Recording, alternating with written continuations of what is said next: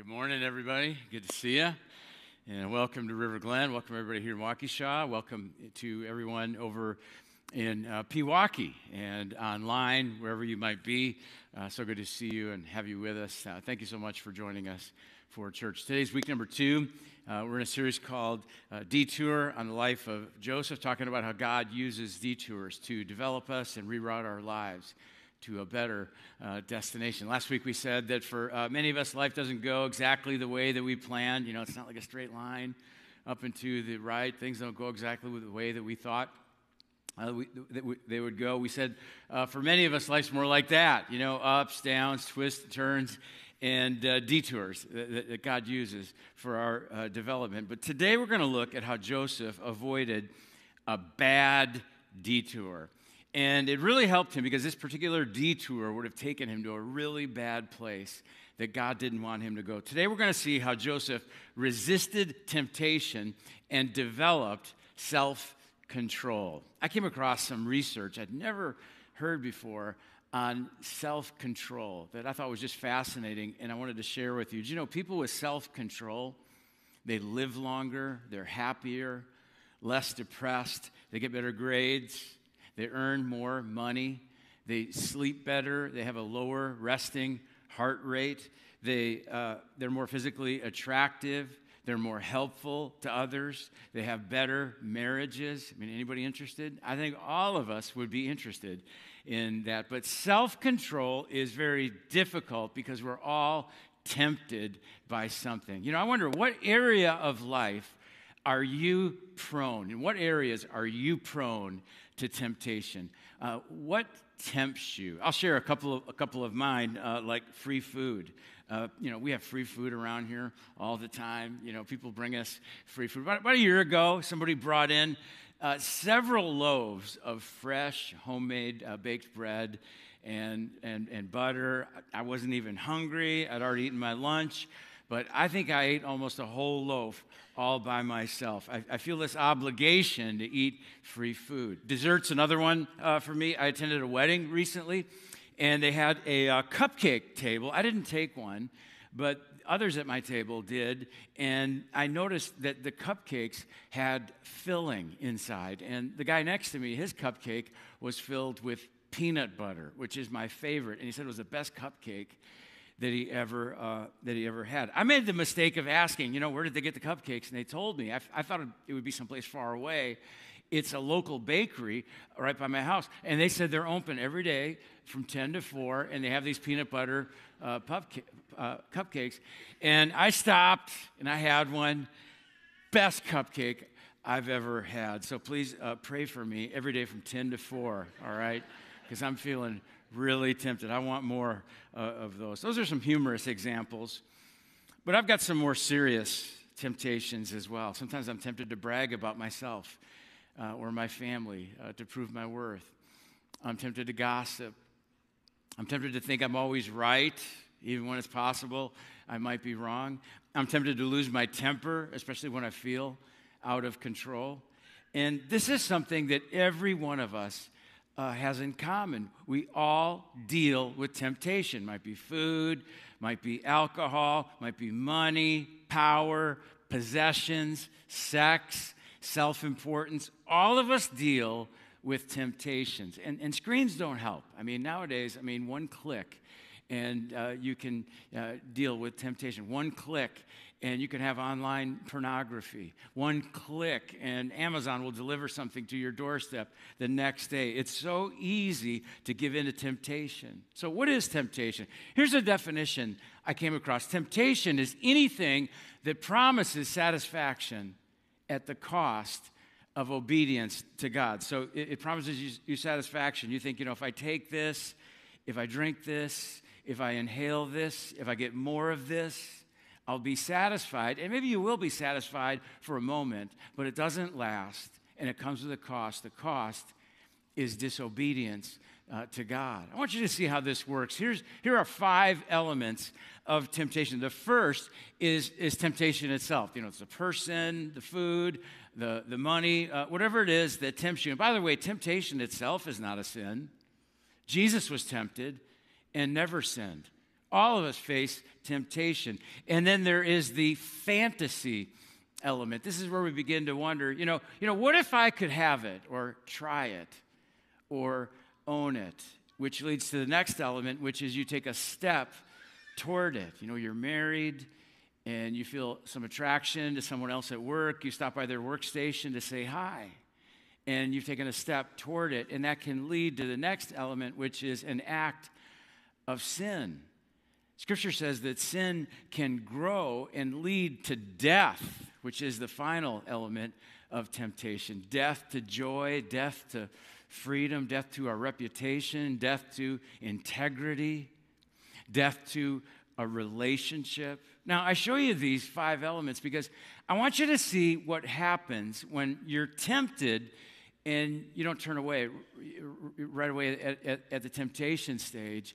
It can lead you on a bad detour. But here's the good news. God is faithful, and he will not let you be tempted beyond what you can bear. But when you're tempted, he will also provide a way out so that you can endure it. You can avoid falling to it. You can develop self-control with God's help. Today, I want to show you how Joseph is a great example on how to resist temptation and develop self-control. We started looking at his life last week. We looked at the first chapter of Joseph's story in Genesis chapter 37. Joseph is the second youngest of 12 brothers. His father loves him the most, but his brothers hate him, and they sell him. They sell him to a group of Midianites passing by on their way to Egypt. The last verse of chapter 37 says the Midianites sold Joseph in Egypt to Potiphar, one of Pharaoh's officials, the captain of the guard. So Joseph starts at the bottom, working for Potiphar in Egypt. But Potiphar sees this guy is special. And he's smart, he has integrity, he's hardworking. Potiphar quickly promotes Joseph and puts him in charge of everything he owns, including his household, his property, his servants. The scripture says Potiphar left everything he had in Joseph's care. With Joseph in charge, he did not concern himself with anything. And so Joseph has rebounded nicely from the betrayal of his brothers. As a young man now, in his 20s, he has risen to a position of power working for Potiphar. But then all of a sudden, he faces a bad detour of temptation. It says, now Joseph was well built and handsome. And after a while, his master's wife took notice of Joseph and said, come to bed with me. She's not very subtle, is she? And so Joseph is just, minding his business, and he gets confronted by this woman. What do you call an older woman who pursues a younger man? What is it, a puma, a panther? A cougar, yeah, a cougar. You could also call her a cheetah. Yeah, I couldn't pass on that one. The verse says that Joseph refused. Joseph saw the temptation and immediately turned away. And you got to ask why. I mean, he's single. It would be consensual. No one would know. I mean, it must have been a boost, must have given his self-esteem a boost to receive attention from his master's wife. But he resisted the temptation, and he showed amazing self-control. And here's the reason why. Because he was ready for it. He was prepared for it. I would guess if I asked that all of us have at some point given in to temptation and regretted it. Right? I have. I think we all have. And the reason is because we were not ready for it. Scripture tells us over and over again to prepare for temptation. The Apostle Paul said, be on your guard, stand firm in the faith, be courageous, be strong, be ready. Don't let your guard down. Your enemy, the devil, he's coming after you. Jesus said, actually said this 2 times. He said, watch and pray so that you will not fall into temptation. The spirit is willing. Your spirit wants to do the right thing, but your flesh is weak, and you're not as strong as you think you are. And so I want to give you 4 ways to prepare yourself so that you can avoid the detour of temptation based on the example of Joseph. First, you need to pre-decide what you will never do. You know, Joseph wasn't naive. I mean, he knew the way this woman looked at him. He knew the way that she flirted with him. And so he made a decision in advance that he would never go to bed with her. He pre-decided what he would not do. You ever thought about making a list of what you will never do? A pre-decided never ever list. Because if you don't pre-decide what you'll never do, you'll find yourself in a situation where you will feel tempted and your emotions will kick in and they can overpower you to say yes to a short-term thrill that can lead to a lifetime of regret. Here's a question for you. Do you think that you will make better decisions if you pre-decide in a prayerful, thoughtful way what you're going to do? Or do you think you'll make better decisions if you make them, in the moment, on the spot, based on emotions?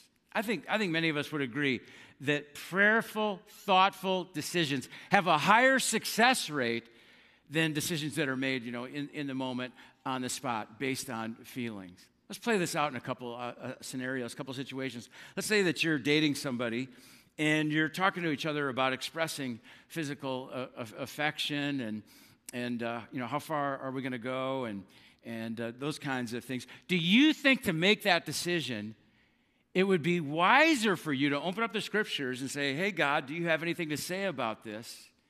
And to think about it and to pray about it and make the decision that way? Or do you think it would be wiser to wait until midnight when you're on the basement couch alone and there's nobody around? Don't make a life-changing decision at midnight. Don't make a life-changing decision at a party. I mean, better yet, don't even put yourself in that situation in the first place. What about church? Some people get to the weekend and it's kind of like, flip a coin, check the weather. Do you want to go to church? I don't really feel like going. Other people make a decision, you know what, as for me and my family, we're going to be there. As for myself and my kids, we're going to be there. For me personally, I find it's the weekends that I don't feel like going, that oftentimes that's when God speaks to me the most. Sometimes when I force myself to go and I don't feel like going, those are the weekends I walk out of here going, thank you, God. This is exactly where I needed to be. The wisest people I know make the biggest decisions in advance. Joseph decides in advance what he wouldn't do. But then I want you to notice something else that Joseph did to prepare for temptation. It says she kept putting pressure on Joseph day after day, but he refused to sleep with her. And look at this. And he kept out of her way as much as possible. So he pre-decides not to sleep with her, but he also decides to move the line. Let me explain what this means, what I mean by moving your line. I want you to imagine that there's a line when it comes to temptation. And over on this side of the line, this is sin. This is not God's will. This is wrong, and this is dangerous. And over here, this is right, and this is God honoring. And the question that all of us have to ask is, how close can I get to the line without crossing over? That's a natural question to ask. And we have a tendency in some areas to just try to get as close to the line as we can. Sometimes in dating, as close to the boundary as we can. Maybe at a party with drinking, as close to the line as we can.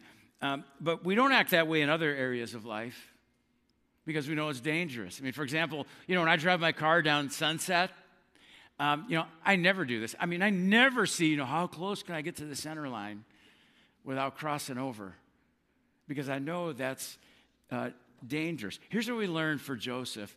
We want to move the line in this direction, away from temptation, away from sin. That's what Joseph did. It says, as much as possible, he stayed away from Potiphar's wife. Now, was it a sin to be near her? No. But he could go near her, but he moves the line, and he decides to stay away from her as much as possible. He realizes that if he bumps over the line here, it won't lead to dangerous consequences. But if he keeps the line over here and he bumps over the line, it will lead to dangerous consequences. And so where do you need to move the line in this direction, away from temptation, away from sin? Well, it depends on where you're vulnerable to temptation. If you if you're vulnerable to overspending online, and you go online and you make purchases again and again and again, maybe for you, moving the line means you shut off one-click purchases, or maybe it means you just shut off shopping websites and you go to stores and buy things because it's less convenient. Or if you're vulnerable to online pornography, you can move the line by setting some restrictions on your devices to block content that you don't want to look at. If you're vulnerable to alcohol and you go to the bar and then you make some bad decisions, afterward, moving the line might mean that you decide, I'm going to limit my drinking, or I'm not going to go to the bar. I'll tell you some lines that help me. I avoid scheduling something every weeknight on my calendar because I know if I do that, that's just going to wear me down, and I'm not going to be at my best. Something else, I've stopped having diet soda around the house because I know if I do, I'm going to drink all of it. Another line for me, I don't ride in a vehicle alone with another woman who's not my wife or I'm not related to. Those are some lines for me. Now, your lines might look a little bit different, and that's fine.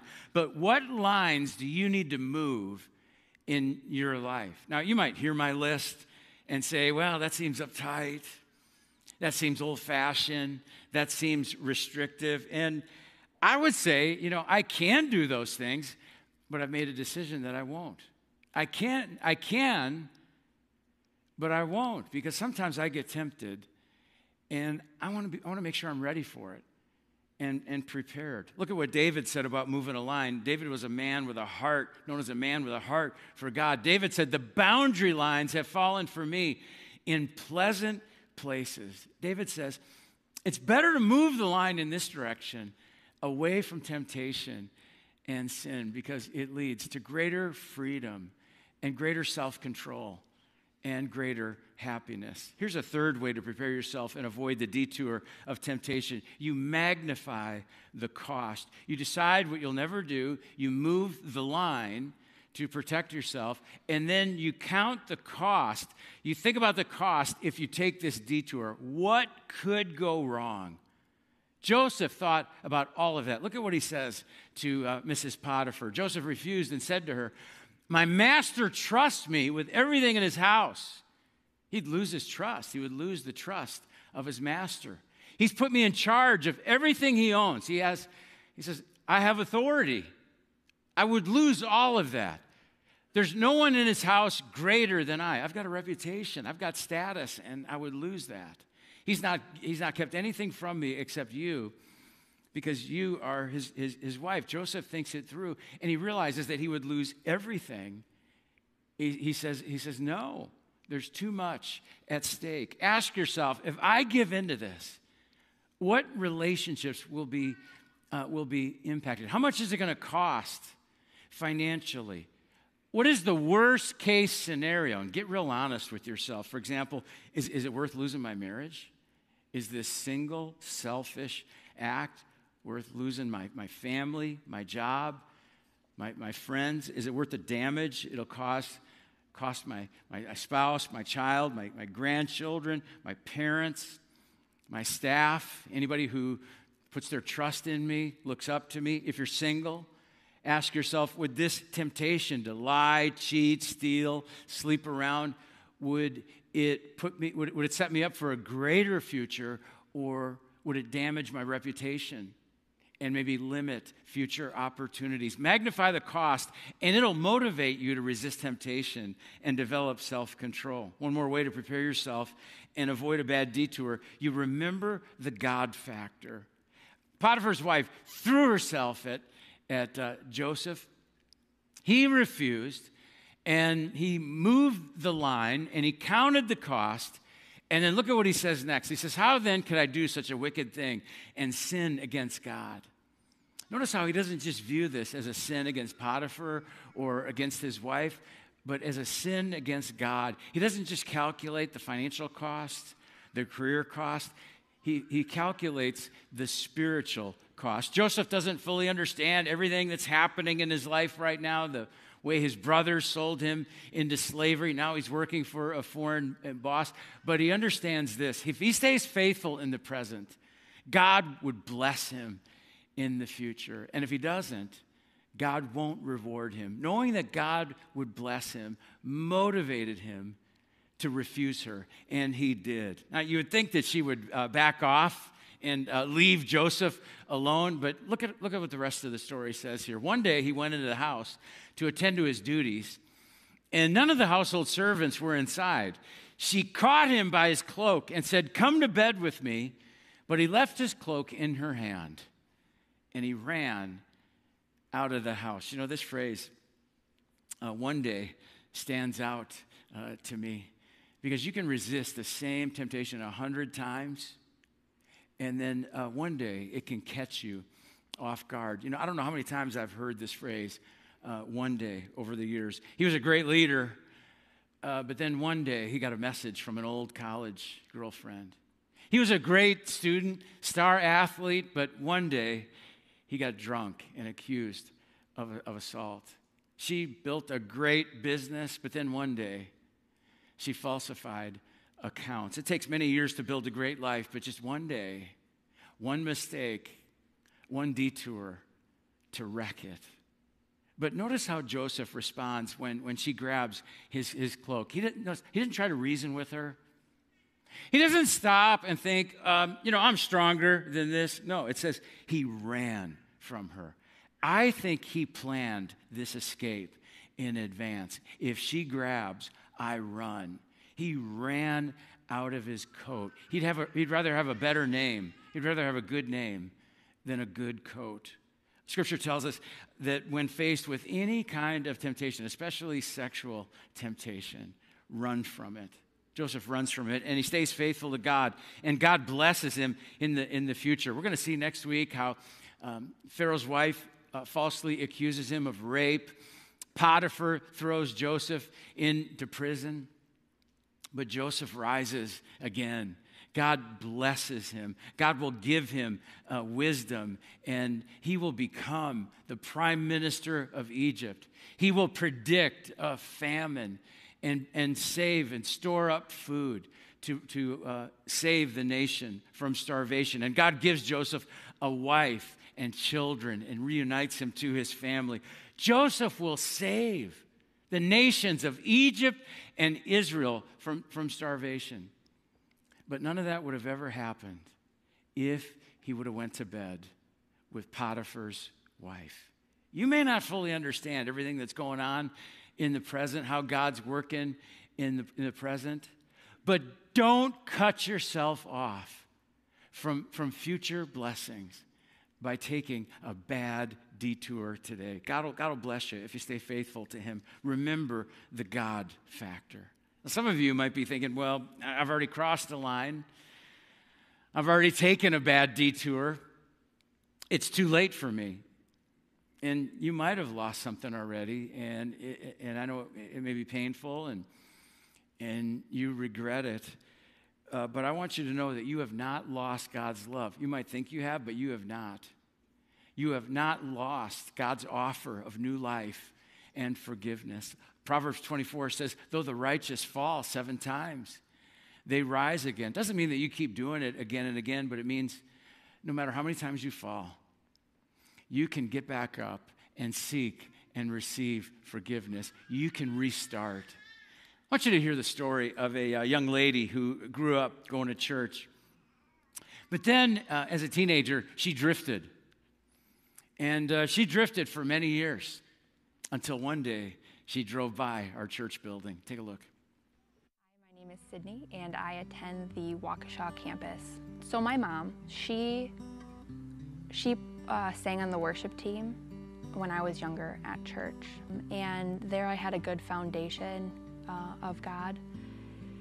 But we ended up leaving the church, and we were in and out of church. By the time I had gotten to high school, it was really non-existent. After high school, I didn't know exactly what I wanted to do with my life, and it got to a point where I had tried to get multiple jobs in areas that I wasn't really sure about, and it just came to the point where I was like, I need guidance, I need help. So I have a friend named Lindsay, and I was driving. The way that I get to her home, I have to go on Sunset Drive, and I was passing the church, and I saw the sign as I was passing by that says, "Come as you are." I saw that sign and I was like, wow, I really want to be at a church that really embraces people coming in as they are, just because at that time I didn't really feel like I belonged anywhere. And so I ended up spending the day with Lindsay, and I ended up staying over because we had had a busy day. And on the way back, I really wasn't planning on going to church, but as I was passing again on Sunset, I happened to see the "Come as you are" sign flashing at the same time, and I was like, you know what, I'm just gonna turn in. When I walked in, we were actually starting a new series, and it really felt like God was speaking to me, and I just really felt at home for the first time in a long time.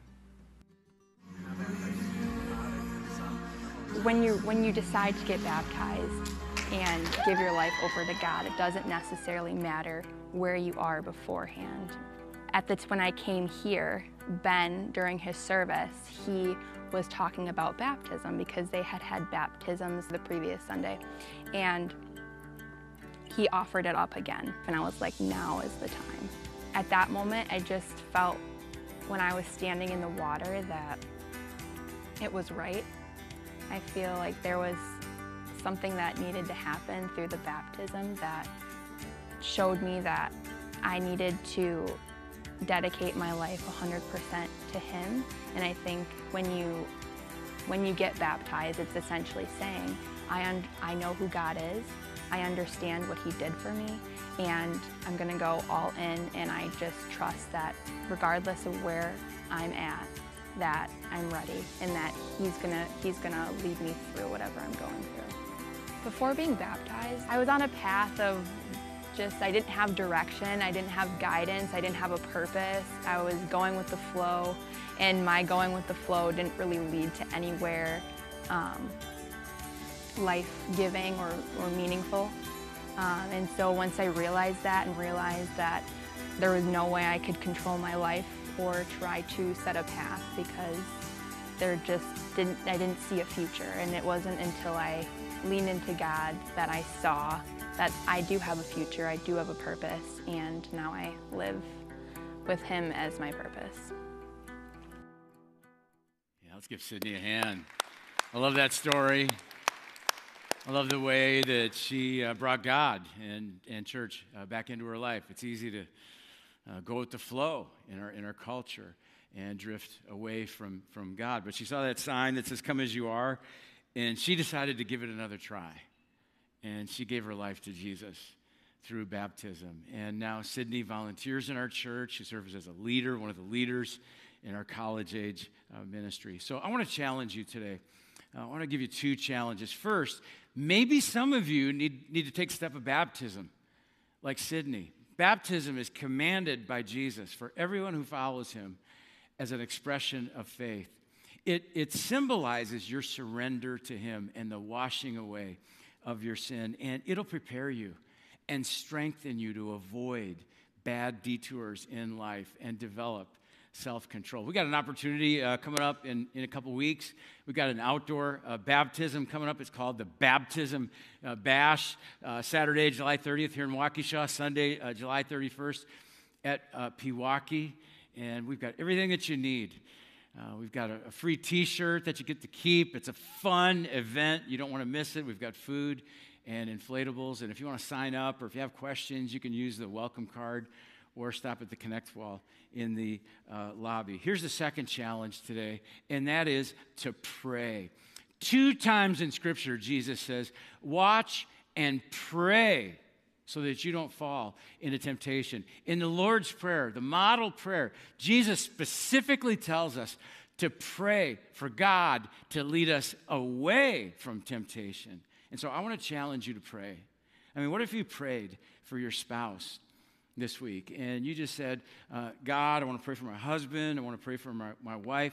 God, would you lead them away from temptation? What if you prayed for your children? What if you prayed for a best friend and said, God, with all the temptations we have in our world today, would you lead them in the opposite direction and give them self-control? What if you pray for yourself? God, I don't even want to go near a bad detour. Maybe you got a temptation that's gaining momentum in your life. What if you started every morning, started your day by praying the Lord's Prayer? Because if you did, you would say these words, Lord, lead me not into temptation. Lord, lead me away from temptation. And so today, I want to end the message a little bit differently. In a moment, I'm going to ask you to stand up and recite the Lord's Prayer together. We don't normally do this, but I'm going to invite you to do that. And as we do, I hope that you have a moment where you just go, God, thank you for the forgiveness of my sins. God, right now, I'm praying, I'm asking you to lead me away from temptation.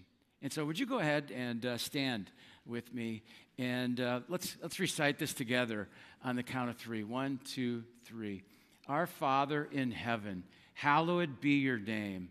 Your kingdom come, your will be done on earth as it is in heaven. Give us this day our daily bread, and forgive us our debts as we also have forgiven our debtors. And lead us not into temptation, but deliver us from the evil one. I'm going to pray for us, and then stay standing for our final song. And then after the service, if you'd like prayer for anything at all, just come down to the corners of the stage, and we'll have people here to pray with you. Let me pray with us. Pray. God, it's amazing what you did in and through the life of Joseph. And it's an offer to all of us if we prioritize you. God, I pray that we would follow the example of Joseph and make ourselves ready and prepared for temptation. God, help us to decide what we'll never do, and to move some lines to protect ourselves and magnify the cost, and trust that you'll bless us in the future and lead us to a destination that's greater than anything we can imagine. God, would you bless our lives and use us to make more and better followers of Jesus? And it's in his name we pray.